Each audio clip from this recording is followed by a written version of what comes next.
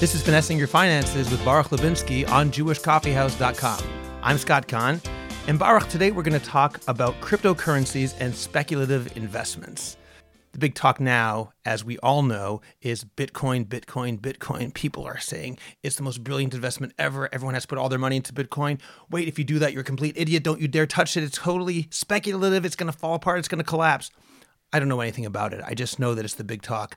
What is your feeling about investing in speculative investments and cryptocurrency like this? What I tell people in general, and it's not just related to Bitcoin and all the other cryptocurrencies out there, because there are many other currencies that have been gaining a tremendous amount of strength over the last year. It's not just Bitcoin. It's not just Bitcoin. In fact, there's a number of other, let's call them secondary or the tertiary markets, where the valuations and the multiples in those currencies are actually well outperforming what Bitcoin has done recently, which makes them even more speculative.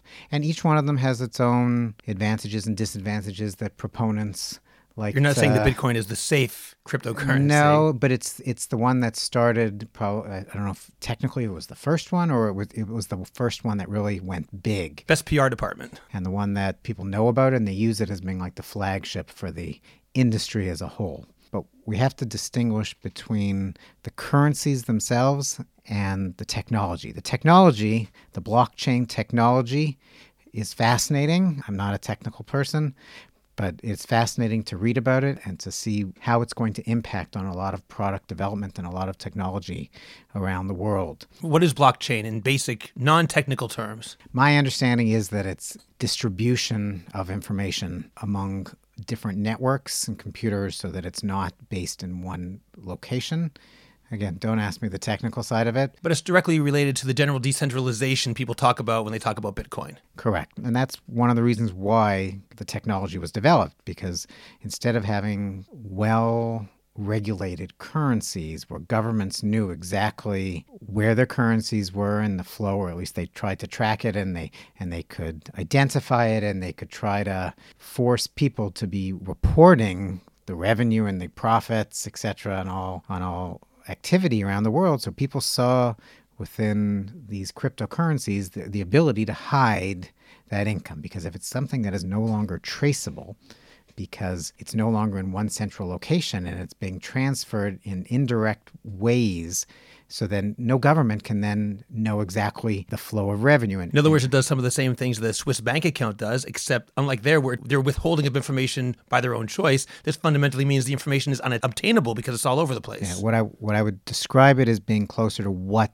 a Swiss bank account was 20 years ago or 50 years ago. Swiss bank accounts used to be exactly that. They used to be numbered bank accounts with complete banking secrecy, and that was all exploded a number of years ago when the U.S. forced the Swiss banking industry to have complete disclosure of the accounts, and it has changed the way the financial industry around the world is operating.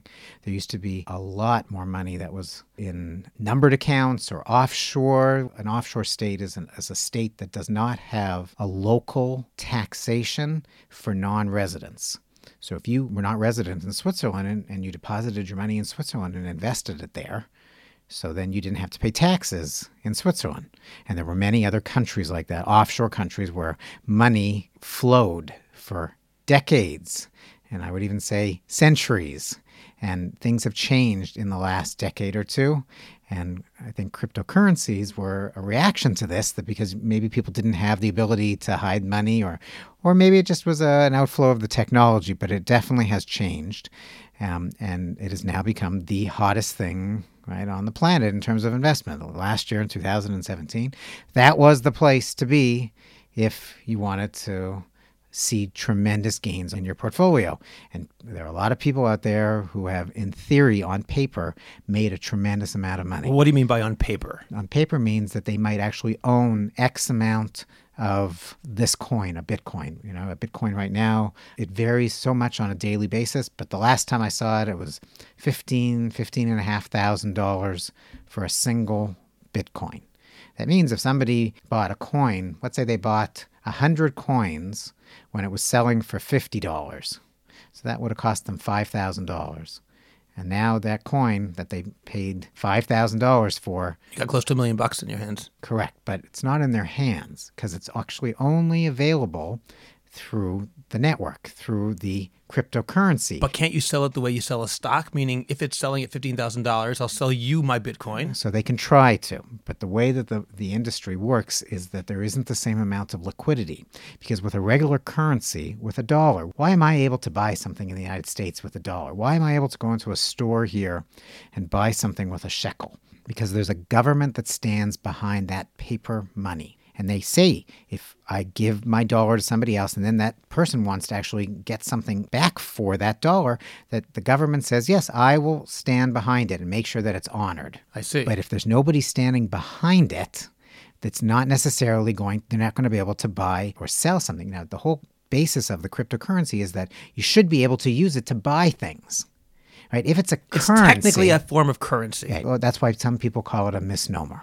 How many people can walk in with a cryptocurrency of a 1 Bitcoin, which is now worth $15,000, and buy something at the supermarket or pay for anything? There are so few vendors out there that will accept Bitcoin or any of the cryptocurrencies that it doesn't allow people to have liquidity. It doesn't allow you to go out there and actually buy something with it. That means it's not really a currency in the sense that a currency is meant as an interchange, as a form of interchange, as a medium of being able to enable buyers and sellers who are not in the same room together to sell their wares. If I have a seller who's selling potatoes and I have a buyer and he wants to buy avocados and they're not able to transact. So instead, the seller will sell it and he will be able to get the currency and the buyer will be able to get what he wants using that same currency and they'll be able to transact. That was the whole invention of currency, of money. And it used to be in the old days, it used to be precious metals, which in theory have a value because people want them. And eventually it turned into paper money where a government will stand behind it. So in paper money, it represents a theoretical value that stands behind a certain amount of wealth. Once upon a time, the United States dollar, for example, was on the gold standard. So every dollar represented a dollar's worth of gold, whatever that means per se. Eventually, the dollar was taken off the gold standard, which means it represents whatever the government says a dollar represents. But now with cryptocurrency, it sounds like it represents whatever random people anywhere say it represents, and therefore there's nothing standing behind it. So is that true? I repeatedly hear people talk about it's only worth what people say it's worth, which in theory is true for everything. But in other situations with regular currency, the government stands behind it. Here, there's nothing behind it. That is essentially correct. And why has the price gone up so much this year? It's gone up because of the demand. The speculative demand by people who think it's the next greatest thing since white bread, and then they keep buying and pricing up. The more you have demand, the more that demand outstrips supply, you're going to see an increasing valuation. And that's going to continue until eventually the bubble gets pricked. I was going to mention the word bubble. How is it different than any other bubble? It's a theoretical amount. It's not based on anything. So a lot of people will claim that there is absolutely no difference between this. In fact, this might even be the largest bubble that we've ever seen. I mean, I've seen charts that have documented the very famous tulip bubble that took place a couple of 100 years ago, where you see the run-up, and this has been one of the only assets that has actually paralleled that same incredibly steep growth in value right now. Everyone knows what happens with the tulip bubble. It was popped and things went from being sky high to being worthless within a very short period of time. And again, I don't know whether it's going to happen in the short term, but people have to realize that there really isn't, in my opinion at least, there really isn't a true value behind these currencies. It is based on speculation at this point in time. So this gets us back to our original question about the value of, or the wisdom of investing in speculative currency. Whenever you invest, and this is an investment, it's not a currency. You're not buying a currency tomorrow that you can go out and use for your vacation. You're buying an investment. An investment is something you want to go up in value. And investments like companies or bonds have something behind it. They have a company that is, in theory, selling things, that is producing profits, that's going to be able to pay back its loans, it's going to be able to pay back its shareholders, or the shareholder will grow in value. It's also based on speculation. It's also based on demand. But in theory, at least, there should be a correlation. I'm not so sure with regards to cryptocurrencies that we have that same backing and that there's a correlation between the value, the underlying value of that cryptocurrency and what people are actually paying today. And as a result, just like we have seen tremendous growth, we could also see a bubble be popped very, very, very quickly. And people have to realize that you can make a lot of money and you can lose a lot of money.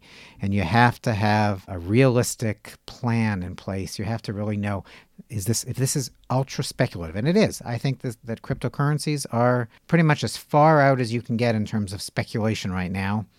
Right? Currency markets in general are considered to be speculative because they can vary wildly over time. But on a day-to-day basis, the average currency doesn't vary more than a couple cents here or there, a couple percent up and down in value. You might have wild swings of currencies of high single digits, maybe even higher if there was really a crash. But compared to what we're seeing with cryptocurrencies, where you're seeing 20%, 30% up and down jumps on a day-to-day basis, so this will have to be classified as being on the ultra speculative side of things of your investment portfolio. And you have to realize, if you're putting money in there to try and make a lot of money, that's great. You might make a lot of money, but you also might lose that money completely, and you have to at least be prepared. So let me give you my plan of how I'm going to invest in speculative currency and tell me if this makes sense, in cryptocurrency. What I'm going to do is I'm going to first make about $100 million.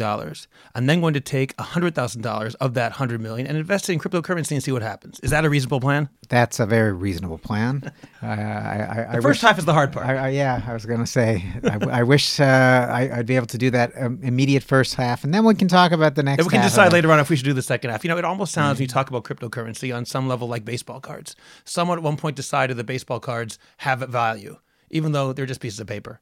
And it's not backed by a government. It's backed by whatever consumer demand there is in Cooperstown, New York, or wherever else. And should one day someone decide these are pieces of cardboard, we don't want them anymore, then it would simply crash the entire market. Is it a good comparison?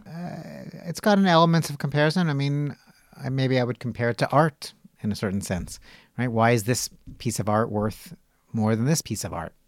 Right? Again, there's talent involved. There are things that we've seen that have staying power. I mean, it's the same thing with gold and silver. Who says that gold is worth X amount more than silver or any other precious or any other metals?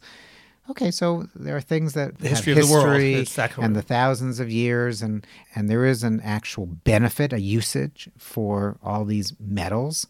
But to a certain degree, when things are not utilitarian and they're based on the emotions, they're based on historical norms, or in this case, they're based on a lot of hype and speculation and people talking, and the internet obviously has the ability to spread information at a rate that we've never seen ever in the past. As well as disinformation. That's correct, too.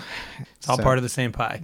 Correct. I heard a very good description by Warren Buffett. Warren Buffett, we all know, he's not a little small-time investor, the most successful investor probably in modern age. So he described it as being based on FOMO, fear of missing out. Anytime we have a younger child who doesn't want to go to bed, that's FOMO. That's FOMO. Right? They don't want to miss out. They don't want to go somewhere else because maybe they're going to have a better time over here. Because cleaning the kitchen at 11 o'clock at night, they don't want to miss out on that. That's right. Exactly. He's described it as being FOMO-based, that people don't want to miss out, and so they're getting into it, and it's causing this incredible cycle.